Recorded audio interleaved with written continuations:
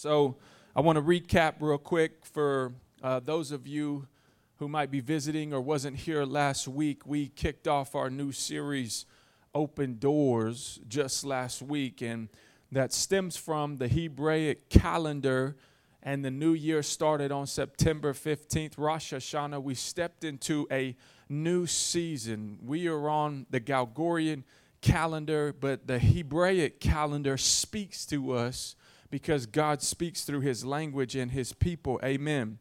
And so we talked about how this series was birthed out of the new year in the Hebraic calendar and how God is speaking this to his people right now. This isn't this isn't just some clever series trying to talk and get you fired up about opportunities and open doors and all those. No, this is what God is actually speaking to his people right now. And yes, it is exciting.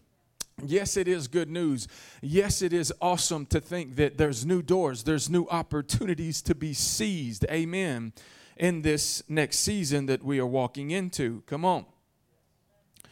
And so we are in 5784. So 5 is the number of grace, 7 is the number of completion, 8 is the number of new beginnings, and 4 is the dalet or the door.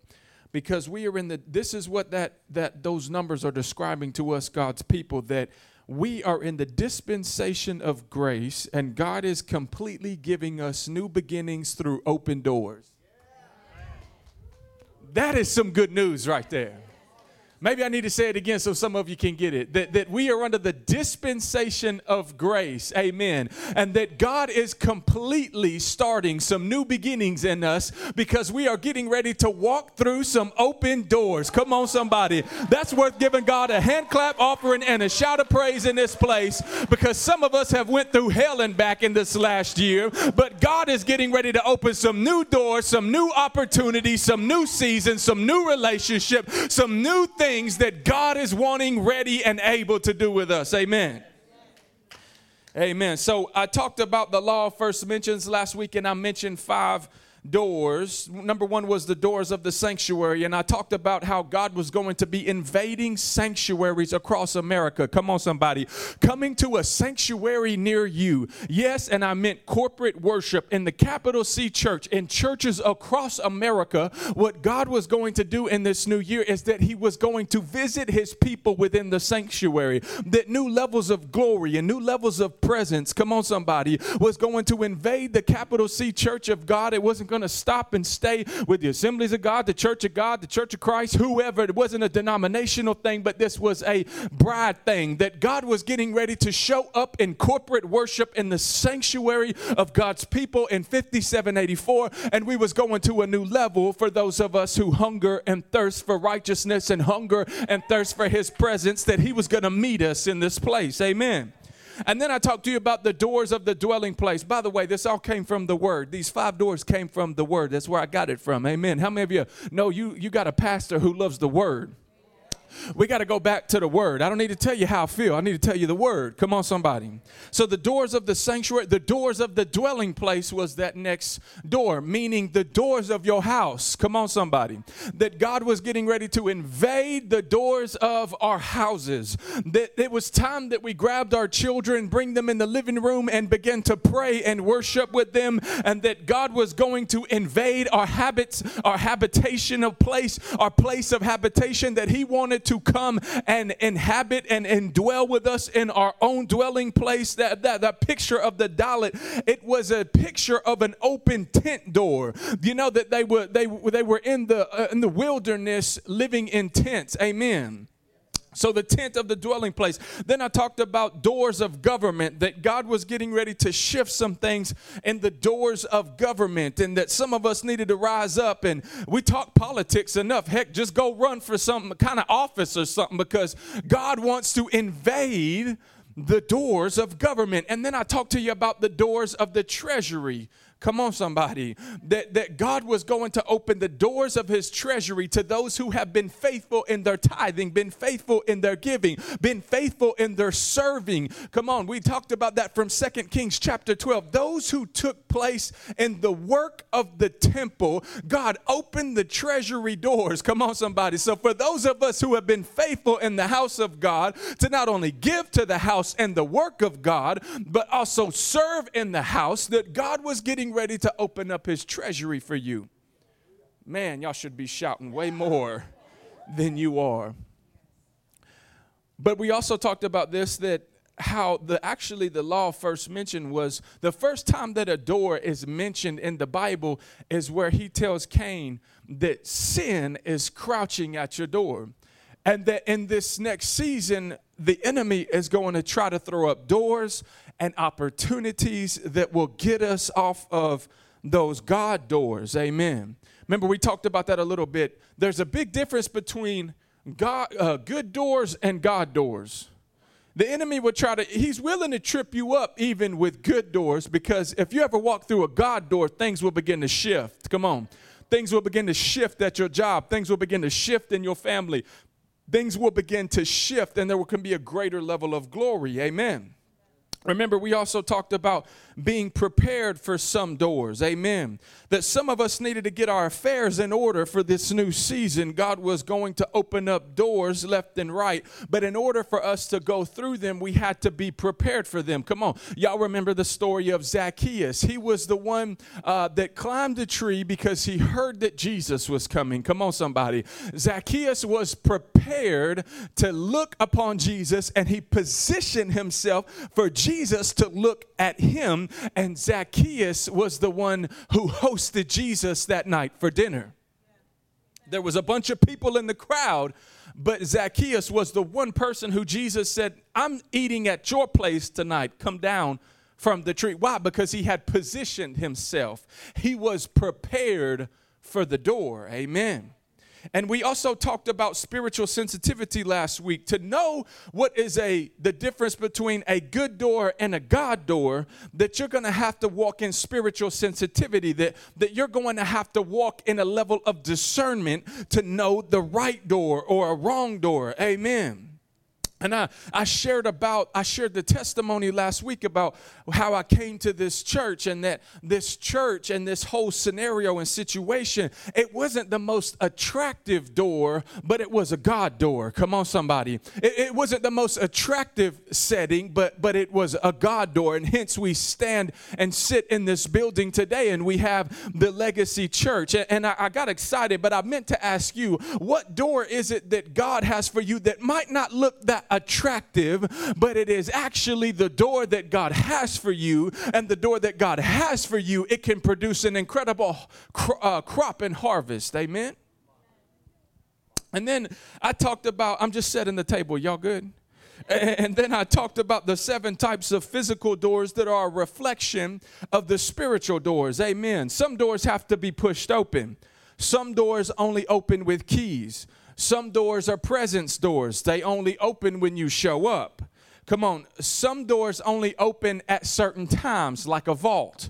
Come on. Some doors only open horizontally, some vertically. Amen. Some doors only open when you knock on them. Some doors come with enemies and adversaries. Y'all tracking with me here? And I know I mentioned that, and I had put it in order, probably planning to preach those in order when I talked about the enemy being last, but I've got to talk about the enemy today. I'm going to preach this so hard today until I believe it myself. Come on, somebody. Because I'm just going to be transparent with you. Pastor has had a very, very hard week. Probably one of the hardest weeks I've ever had as a Christian. Yeah. So I'm going to preach this thing so hard that I run a lap here in a minute. I'm going to preach this thing so hard that it takes that 6-inch trip from my mind down to my heart, and it begins to plant a seed in my very own heart, because I came to tell somebody today that when there is a great and effective door, that is waiting for you. There are many adversaries. There are many enemies. There is many obstacles. Amen. So here we go. Let's get this thing started. A great and effective door brings enemies. In other words, if you have a great and effective opportunity that is coming your way and that God has put in front of you, it is the enemy's job to try to stop you. It is the enemy's job to try to stop you. We need to stop being so surprised when God wants to take you to a new level and then there shows up a new devil. Come on, somebody. Come on, and can I just say this, that God uses the enemy and he uses the devil like a pawn on his great chessboard. Amen. Your enemy isn't smart enough to understand that God is using the battle to test you and see where you are really at and see if you will engage in the battle. And it will be a sign that you are ready for your next if you are willing to engage in the battle. Amen. God uses the enemy and the giants that were in the promised land to check and see if the children of Israel were ready to step into their promise. 2 of them were ready, but 10 of them wasn't. Amen. So the majority say, no, we're not going in. We're not ready for this. We would rather run from the battle instead of engage in the battle. And God says, okay, you're not ready. Y'all go hang out in the desert when I had a promise for you. Come on, y'all better understand this. David was coming to deliver cheese to his brothers. He wasn't coming to engage in a battle, but there was a giant that was present. The door didn't look like a door, but there was a boy that had been prepared on the back end of the desert. Come on. He was ready. As soon as he saw the giant, it wasn't a giant to him. It was a sign that God had something on the other side of him. It was a sign that it was a door. And because he had been preparing himself on the back end of a desert, the giant just didn't seem like a big deal. David had prepared himself and prepared in his heart that when the enemy comes, when an adversity comes, it is actually a sign. It is a sign that there is a new door opening to me, that there is a new level opening to me. Can I just say this? It is a sign when the enemy shows up, when a giant shows up, that there is a great and effective door for you. Come on, that God is leading you and wanting you to get a victory. Amen. And all you have to do is engage. That is all that God is asking you to do, is engage. Do you remember what David said when he faced Goliath? He said, the battle is not mine, but the battle is the Lord. There was only one person on the battlefield who was willing to engage. Come on. God is just looking for some people who are willing to engage. You don't have to have it all together all the time. You don't have to be perfect. You don't have to have all your ducks in a row. God is just looking for somebody to engage in the battle and get on the battlefield. I'm going to preach it till you get it. Come on. Your enemy is an announcement. Your enemy is an indicator. Your enemy is an announcement and an indicator that God has something great and effective for you on the other side of the battle. The enemy, the giant, the resistance, whatever it is that is on the other, that is facing you, what is on the other side of it is what God has for you. But the giant is an indicator. It should be the thing that lets the bells go off in us that God is getting ready to do something. Amen. David says the battle's not mine, but the battle is the Lord.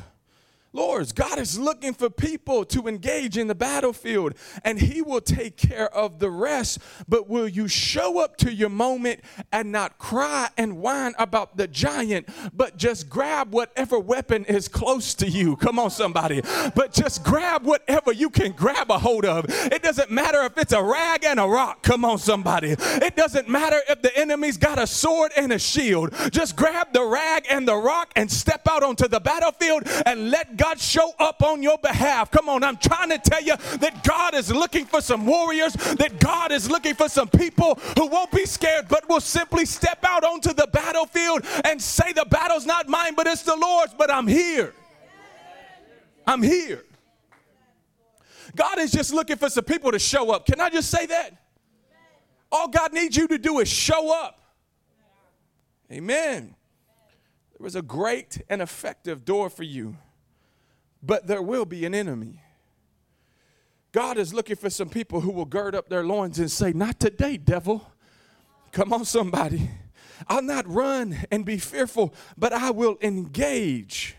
Come on, if that's you and you're ready to engage in the battle, I wish you just give God praise for about 10 seconds. Stand up on your feet and say, God, I will go.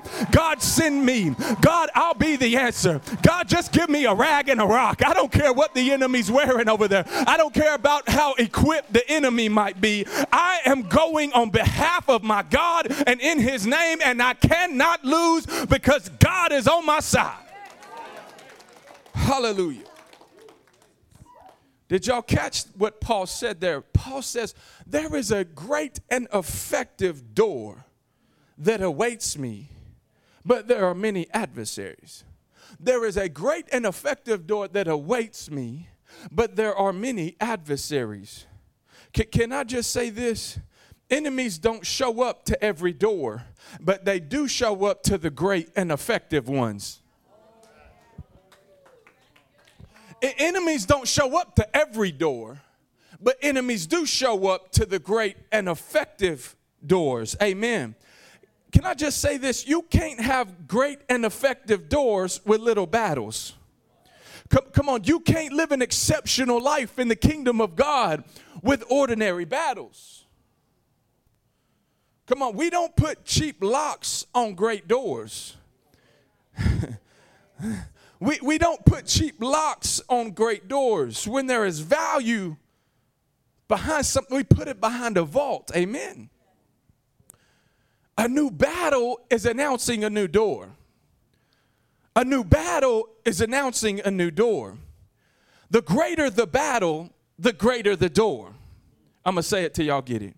A new battle is announcing a new door. The greater the battle, the greater the door. Some of us have been dealing and walking through some craziness, but it's just time to start praising God, because the greater the battle, the greater the door. Some of us ought to get out in these aisles right now and just begin to praise God and lift up a shout and lift up a hand clap offering, because you've been going through some craziness. But I came to inform you, and I came to encourage you, and I came to tell you today that if you've been going through some craziness, if you've been going through some drama, if you've been going through some chaos, God is getting ready to put you on the other side of a door. There is a great and effective door for you. That's why the enemy tried to kill you. That's why he tried to take you out. That is why he tried to destroy you. Come on. That's why he's trying to destroy our families, because he knows if they stay together, they're dangerous. Come on. That's why he's trying to split churches all across America. Why? Because if they stay together, they are too dangerous. Come on. The intensity of the battle that you have been going through is because of the intensity of what is on the other side of the door. Come on, somebody. I'm trying to tell you that the battle that has been raging and warring against your spirit, your soul, and your mind, it is because the enemy is trying to match the intensity of what he feels. Oh, let me tell you right now, when a deliverer rises up, the enemy, he doesn't understand every bit of it, but he starts killing babies. He can feel, when Moses was born, he could feel that there was a shift coming. He could feel that the prayers and the cries of the children of Israel had reached the throne room of God. And God told Moses, I've heard the cries of the children of Israel. Why? Because of their taskmaster. Come on. Sometimes the devil just pushes too far. Come on. Sometimes the devil just puts one too many bales of hay and straw bricks on your back, and it pushes you to the brink of exhaustion, and it pushes you to the brink of brokenness. And if you ever get broken, you can cry out to a good God who can hear you from afar off, and he says, I've got to raise up a deliverer. I've got to raise up somebody to go in after him. The children of the Israel, when Jesus is born, they're killing babies again. Why? Because he's not all-knowing. He's not omniscient. Can I just say that about the devil? Can I just say that about your enemy? See, I was praying this morning, and the Lord just kind of slapped me across the head. He ever do that to you? But he was talking to me. He's like, why do y'all act like the devil is omniscient? Y'all act like he knows everything. He doesn't know everything.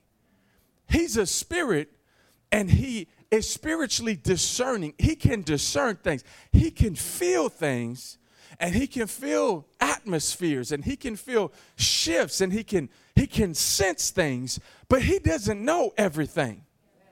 Can I just say that? He doesn't know everything about your life, but he can discern, sense, and feel when God is getting ready to do something in your life. Because there's a hunger that's on the inside of you. Come on. There's a prayer life on the inside of you. And when you begin to seek God in the secret place, he gets ready to reward you in the open. So the devil ain't omniscient, but when he sees you praying, come on. When he sees you seeking after God, when he sees you reading your Bible. Can I just say this? Everybody that's going through some things, it ain't because they living crazy. Most of the time, it's probably because they living right. I heard Lindsay talking about it as I was upstairs in my office. Paul and Silas weren't in prison because they were doing wickedness and evil. They were in prison because they were living right. They were in prison because they were preaching the gospel. They were making a kingdom impact in a lost and a dying world, and everybody was getting saved. Come on. So the enemy has to do everything he can to keep them from their necks. But they began to praise. Come on, somebody. They began to worship in the middle of their prison. They began to seek after the presence of Almighty God. And as they sought after the presence of Almighty God, he showed up. Come on. How many of you know when you just seek God, he will show up? Amen. So there's a great and effective door waiting on you. But that also means that there is an enemy waiting on you. Can I just say this? If the enemy is making all this effort to try to destroy you and take you out, there's got to be something big on the other side of it. Come on. There's got to be some sort of great and effective ministry on the other side of the attack. Come on. He's throwing everything he can at you because he's saying, I've got to take them out. I've got to tear this family apart. They're too effective together. I've got to try to split the church. They're too effective together. I've got to try to split and stop the business deal because the cash flow from the business deal can expand the kingdom of God. Come on, somebody. Does anybody understand what I'm talking about this morning? I'm trying to tell you that the battle is so big because your door is so great. I need to say this too. Your next is designed to keep you out. Knew I wasn't going to get no shouts on that. Your next, that new season, that new door, it is designed to keep you out. You do understand, that's what doors do. They keep things in and they keep things out. Your next is actually designed to keep you out. Think about it. Giants in the promised land, they were there and designed to keep them out. The Jordan River that they had to cross to even get into the promised land, it was a barrier. It was designed to keep them out. Jericho was a fortified city, and it had barriers, and it was designed to keep them out. God doesn't always put the barriers there, but I will tell you this, God will 100% of the time use the barriers if you'll engage with the battle. He uses the battles to test us, but also to strengthen us for the blessing that is on the other side. The battle gets us prepared for what God has for us. It wasn't bad that the prodigal son got his inheritance. It was bad that he got it when he wasn't ready for it. Some things we have not walked through yet or obtained because God knows you ain't ready for it yet. He uses the battle to test us and strengthen us for the blessing that is on the other side. The prodigal son, he wasn't ready for it. He wasn't battle tested. Christians who aren't battle tested would ruin what's on the other side of the door for you. So God in his grace and his mercy, he doesn't let you get the blessing that's on the other side of the door if you aren't ready. God uses the battle and the enemy to test us to see what we can manage. God uses the battle and the battles that we face to see what we can manage. You do understand that walking with God, being a Christian, it's all about management. It's all about management. Christianity and walking with God is about management. God needs to see what you can handle before he will ever give you more.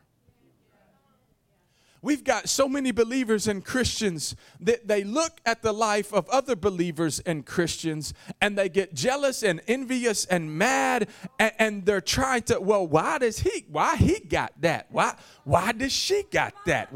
Who do they think they are? Come on, I know what they was like before they got saved. I know some of the mistakes that they made when they first got saved, and they want to talk in jealousy and envy, but not understanding that it's about management. There's so many Christians that want to be walking in certain levels, but they won't manage the level that God has them on now.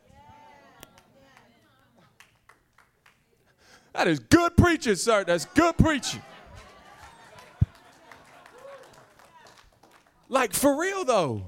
We've got so many people that we look and we point fingers, but we're not managing the thing that God has for us right now.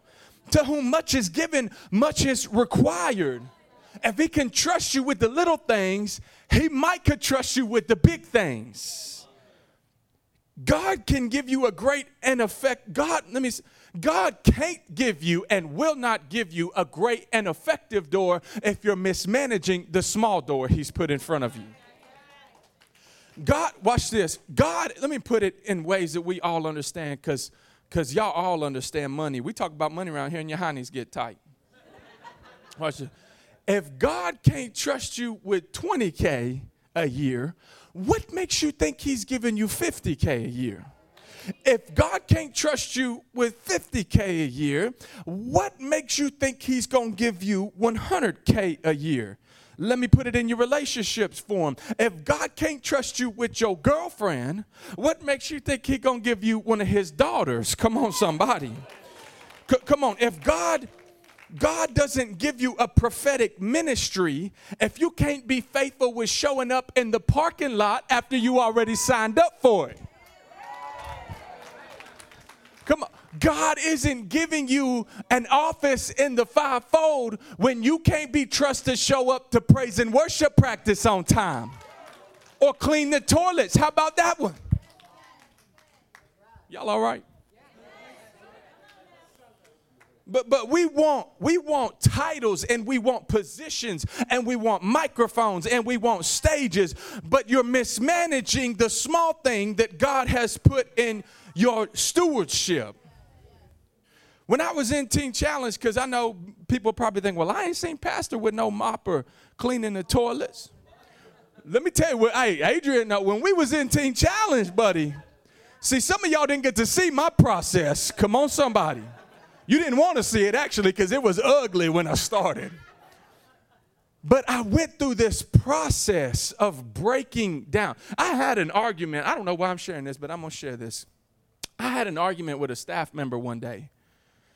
And I felt like something was, I didn't even know what discernment was yet, but I felt like something was off with him, and I couldn't put my finger on it. And so, but he was always ragging me. He was always busting my chops, right? And he was always busting me up. And one day I'd had enough of it. Come on, somebody.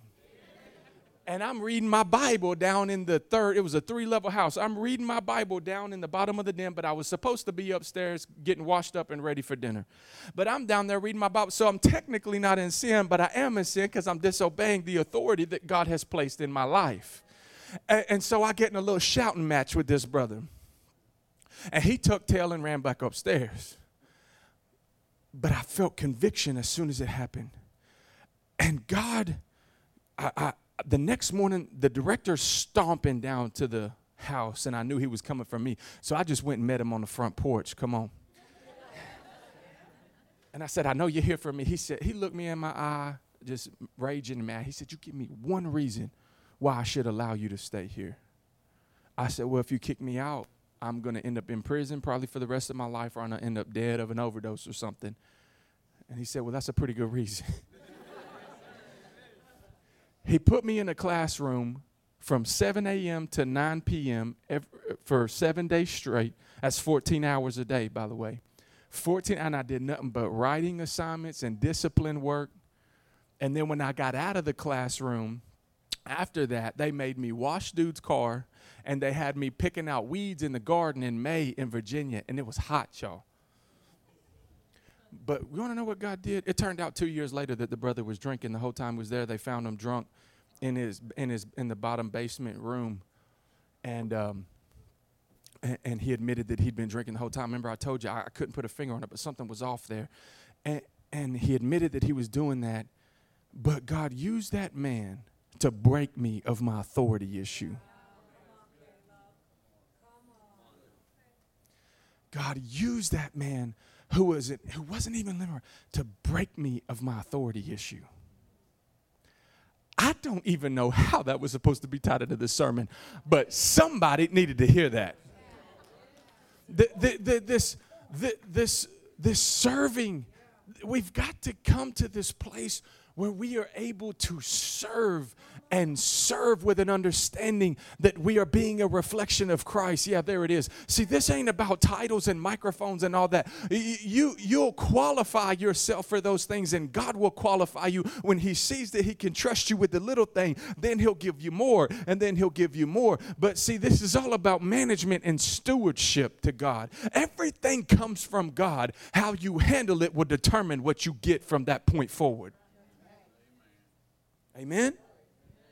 Jesus. I got to hurry. So main key number 2 here I want to tell you is this, that if doors bring enemies and adversaries, you need to understand what an enemy is. Come on, enemies, giants, adversaries, adversities, mountains, whatever you want to call it, is this.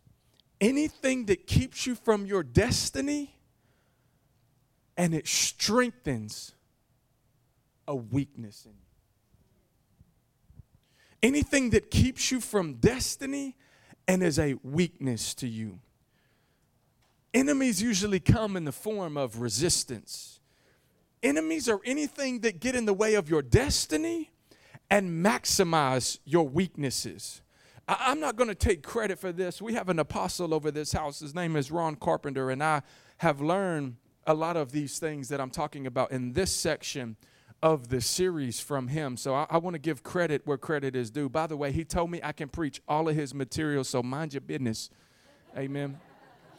But I want to give him credit on this because this is a revelation, y'all, that an enemy is something that maximizes weaknesses in our life. And there are 3 types of enemies or adversaries that you're going to have to deal with before you cross the threshold of a great and effective door or great and effective opportunities. You've got exterior enemies, you've got interior enemies, and you've got spiritual enemies. Y'all okay? I'm going to teach for a little bit. People, or in the form of people, are your exterior enemies. Jesus tells you to love your enemies. He's not telling you to love demons. We wrestle not against flesh and blood, but against spiritual principalities and authorities, right? Come on, I get that. I understand that. And I'm going to break that down in just a second. But enemies also come in the form of people. Y'all just hold tight. Amen. Interior or internal. These are things that we have going on the inside of us that keep us from stepping into God's next for our lives. Amen. Can I just say this? It ain't always the devil keeping you from your door.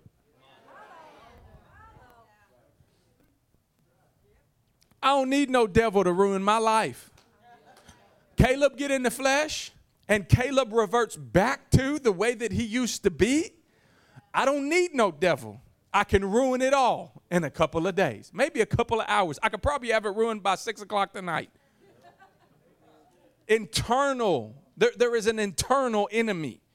And then there are spiritual enemies, which are the demonic agendas and attacks that is trying to keep you from your next level in God. Amen. So let's deal with one at a time.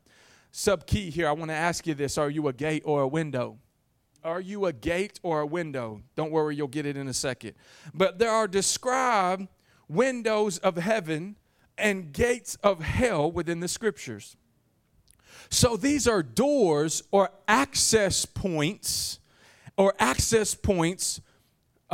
these realms get into. The spiritual realm has access to get into our physical or earthly realm. Amen. Now, I'm going to go deep. Y'all stay here with me for a second.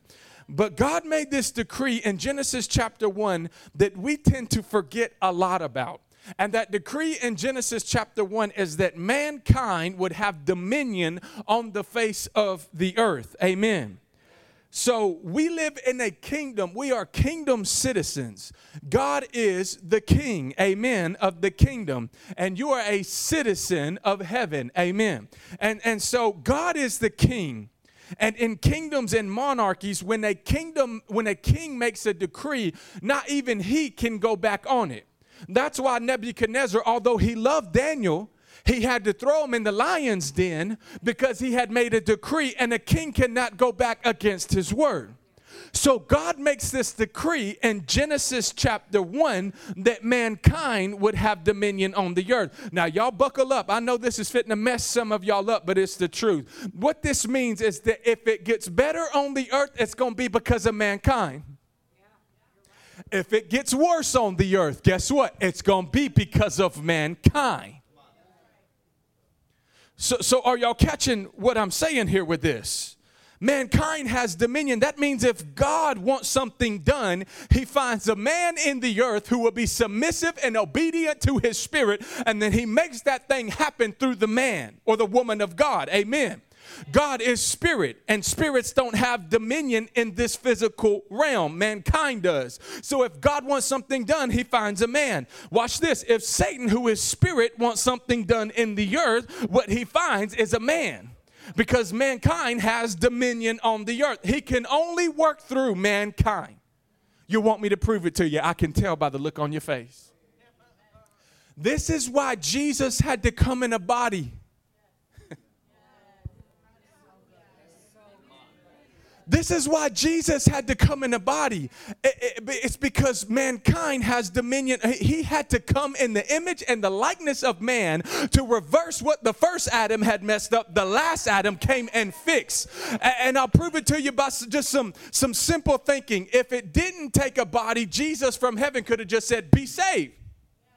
But he didn't do that. He came and wrapped himself in flesh and bone, and he came and he lived a sinless and a spotless life, which qualified him to be the lamb that was slain before the foundation of the world, that paid for the sins of mankind and paid for your junk and paid for my junk.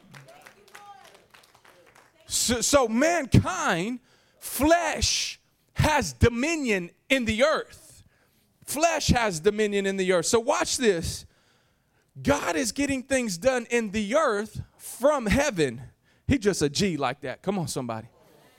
He don't even got to come down here. He gets stuff done from all the way in that realm and makes it happen here because he uses mankind. So he's getting things done that's already finished in that realm, and he is getting things done in this realm. Amen. He uses doors to get what is needed in this realm from his realm. Amen. And I told you last week that Satan is an original. Come on, somebody. Satan is an original. He never had an original thought. All he can try to do is mimic and try to discredit everything that God is doing. Amen. So he tries to do the same thing. He tries to mimic what God does.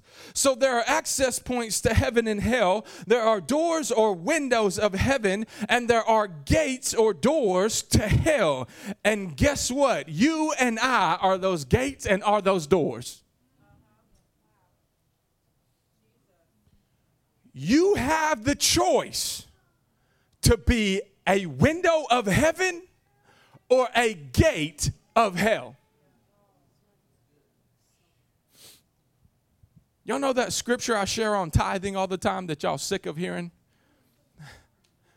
Bring the tithe into the storehouse and see if I won't open up the windows of heaven. Do you understand that the Hebraic, a better translation of that says, see if I won't open you up?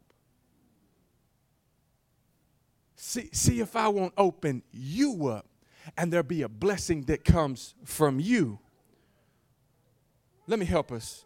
If God needs to bless somebody with groceries, guess what? He's sending you.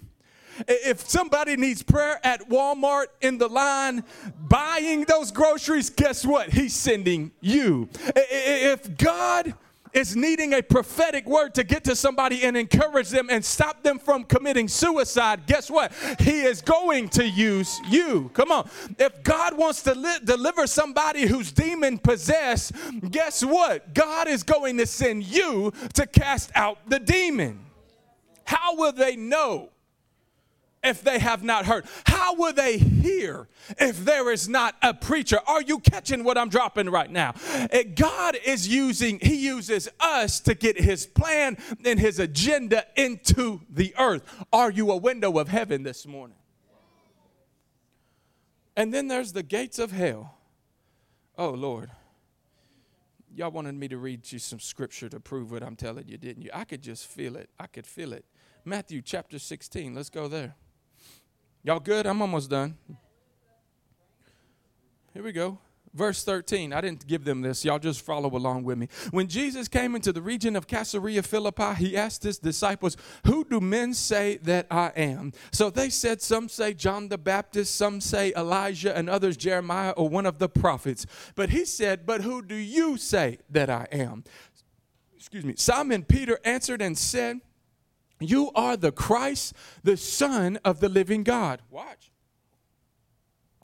Jesus answered and said to him, "Blessed are you, Simon Bar-Jonah, for flesh and blood has not revealed this to you, but my Father who is in heaven." Window. "And I also say to you, Peter, that you shall be a rock, and I will build my church, and the gates of hell shall not prevail against it, and I will give you the keys of the kingdom." We're going to talk about that in a couple of weeks.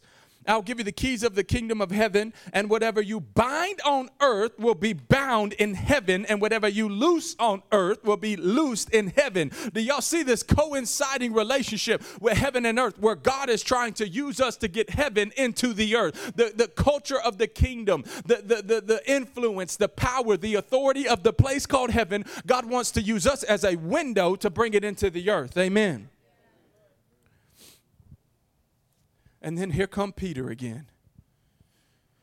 "From that time, Jesus began to show his disciples he must go to Jerusalem and suffer many things from the elders, chief priests, and scribes, and be killed and be raised on the third day." And then Peter took him aside and began to rebuke him. Peter rebuking Jesus. I think we give him a hard time, because watch this. "Far be it from you, Lord, that this may not happen to you." But he said, "Get behind me, Satan." Gate. 1 minute, Peter is a window of heaven, and about 6 lines later, he becomes a gate of hell for the enemy to manifest through. Jesus says, "You are an offense to me, for you're not mindful of the things of God, but of the things of men." Here's how I'm going to circle that back into. We need to lay off of Peter, because the moment that you are not thinking on the things of God, wanting to produce the things of God, trying to replicate the things of God, being a vessel and a window for God to operate through and walk through, the moment that you do that and you get in your flesh, you are becoming a gate of hell. You're becoming a door for the enemy to operate and get into the earth. I know that's strong, but it's real.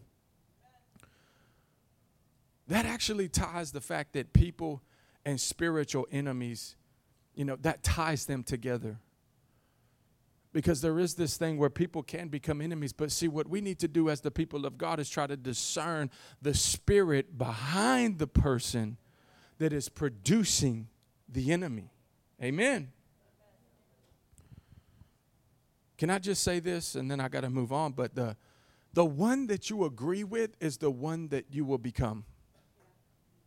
The one that you agree with is the one that you will become. Internal enemies. Here we go. Hebrews 12:1. "Therefore, we also, since we are surrounded by a great cloud of witnesses, let us lay aside every weight and the sin that so easily ensnares us, and let us run with endurance the race that is set before us. Looking to Jesus, the author and finisher of our faith. Looking to Jesus, the author and finisher of the door. He says, let us lay aside weights. Not all weights are necessarily sin. But he is saying, let go of any weight that is holding you back from walking through the door. And then he mentions this. He says, not a sin, not sins, the sin. The sin. You want to know what the sin is? It's that one weakness that you struggle with so bad and over and over. And guess what? We all have them. Don't you dare snare your nose up at me this morning. We all got that it's that one thing that it seems like we can't get over. Let me say this too. Weaknesses that you don't address can be the weakness that destroys you. The weakness that you don't address can be the very weakness that destroys you. David had a weakness, and it was a woman. All it took was one woman, and it almost destroyed the entire king. It almost stripped the entire kingdom from him with one simple woman. Come on, thank God for the prophet that confronted him, amen. Samson had a weakness. Samson had a couple of weaknesses. Come on, we need to pray for Samson. Samson had a couple of weaknesses. Samson had a weakness with women. He had a weakness. He had a weakness with disobeying what God had called him to do over and over and over again. And he winds up dying in the enemy's camp, blind and naked, when he could have been the greatest judge in all of the history of the Bible. But he wouldn't deal with his weakness. And let me say this too. You understand what Samson's greatest weakness was praise. It was the fact that he laid his head in the lap of Delilah as she told him how great he was.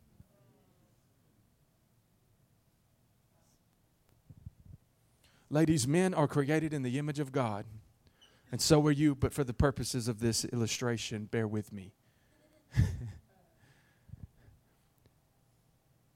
Nagging is not how you get your husband to do anything. It's okay.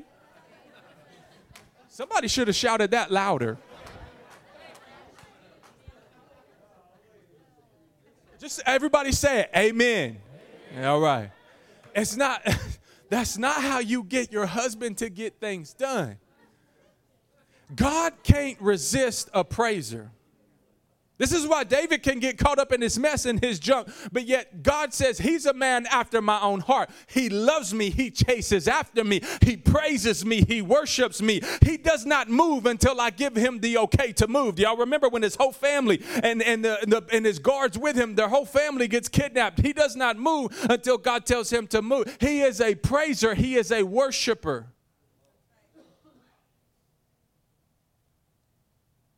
And men, when you will give praise and when you will love on them, that's how you get a man to do something for you. Can I just say that? Come on, somebody. Ladies, y'all paying attention? Here go marriage class right here. Brag on your husband and it will get him to do some things. Amen. Thank you, Jesus. That was free. He could have went down as the greatest judge, but he doesn't deal with his internal weakness. Amen.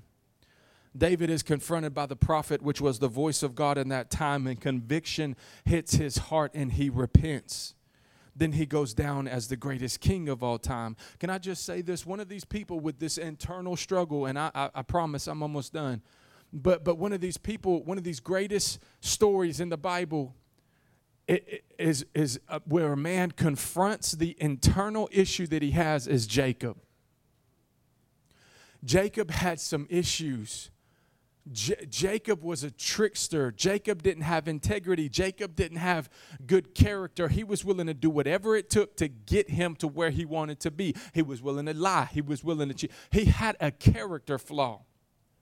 But he has this encounter with God in Genesis chapter 32 where he has this wrestling moment with God where God removes all of this stuff from him and breaks him. God doesn't want to use people that aren't broken. And here we have Jacob. It's Abraham, Isaac, and Jacob. That internal struggle God addresses. Worship team, y'all go ahead and make your way up. So we've talked about there being a great and effective door. We've talked about enemies, what they are, who they are, how they operate, how they function, how they move. We've talked about exterior enemies. We've talked about internal enemies. We've talked about spiritual enemies. And the last point I want to make is this, is enemies and doors announce shifts. Enemies and doors announce shifts. Enemies and doors announce your next. They get you to a place of movement. Most of the time, God couldn't get you to move on into your next unless He allows an enemy to rise up or a door to get in the way. Without the enemy, we would have never moved. Can I just say this about the enemy this morning? The enemy is not there to destroy you. The enemy is there to reveal you.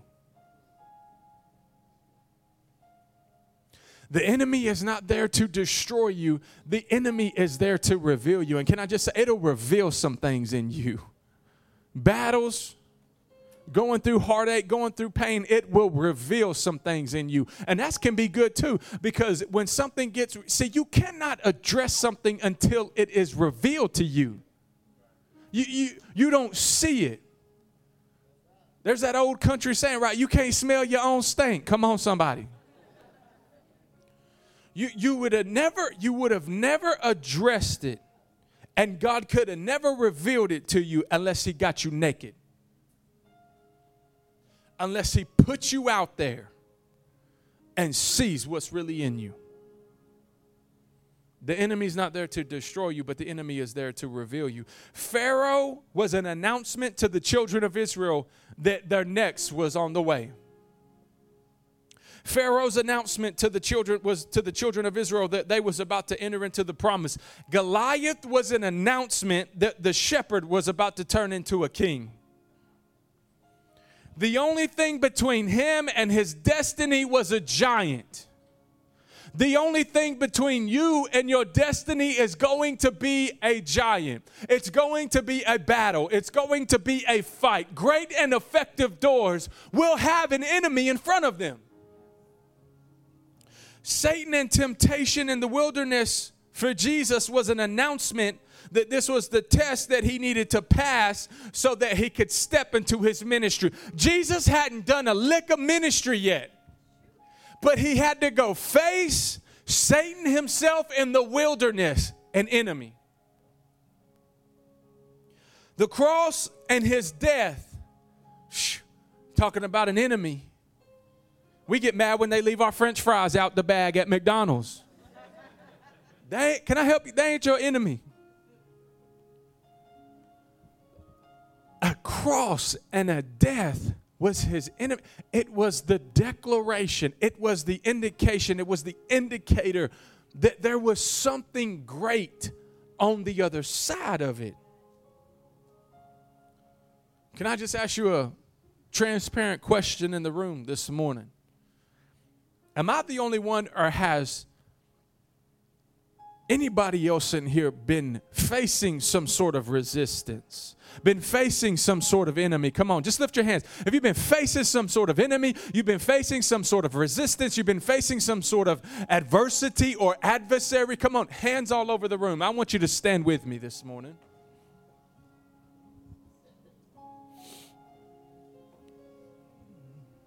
I want to encourage you. And like I said, I'm encouraging myself. I told you earlier, and I was transparent, this has been one of the hardest weeks of my life. I've been isolated. I've been struggling mentally, spiritually. Felt like I couldn't even pray. And I'm just being real with you. Is it okay to be real in church? I mean, you came to a real church. But God took me to this place. I didn't even know what to preach this week. But God took me to this place and this scripture for a reason. Because the battle is so great, because there is a great and effective door that awaits me. The battle and the attack on your life has been so great. The chaos, the struggle, the battles, the hurt, the pain has been so strong because there's a great and effective door. Now watch this. And there are many adversaries. There's an enemy that wants to keep you from stepping through the threshold of that door that God has for you. Can I just tell you how the Bible says to deal with enemies? Worship. The Bible tells you that you can take out your enemy through your praise. Come on, I'm reminded of the story of Jehoshaphat, where the enemy has surrounded the children and the people of Israel, and he tells him, don't put your best archers on the front. Don't put your best swordsmen on the front. Don't put your chariots in the front. No, I want you to put the worshipers on the front. I want you to put the praisers on the front. Come on, there's a battle at Jericho, and God tells them, I need you to put the trumpets and the ram's horns on the front, and on the seventh day, I want you to let out the biggest shout that you have ever let out. I'm telling you right now, the Bible says that praise can confuse your enemy. Praise can be like that rock that David had in that rag, and when he slung it, it hit Goliath right in his forehead, and the Bible says that it sank into him, and then David goes and cuts off the head of his enemy. But it all starts with some praise. So I'm going to shut up and get out of the way, and I'm going to stand on this front row. And I'm asking you that if you lifted your hand, just make way in this altar, and we're going to praise, and we're going to watch giants fall in this room. Come on, worship team, get it started. Come on, if you lifted your hand, just get in this altar and come praise and worship God. Come praise and worship the King. Sling a rock at the enemy this morning. Sling a rock at that thing, that enemy, that giant, that adversary that's been coming your way.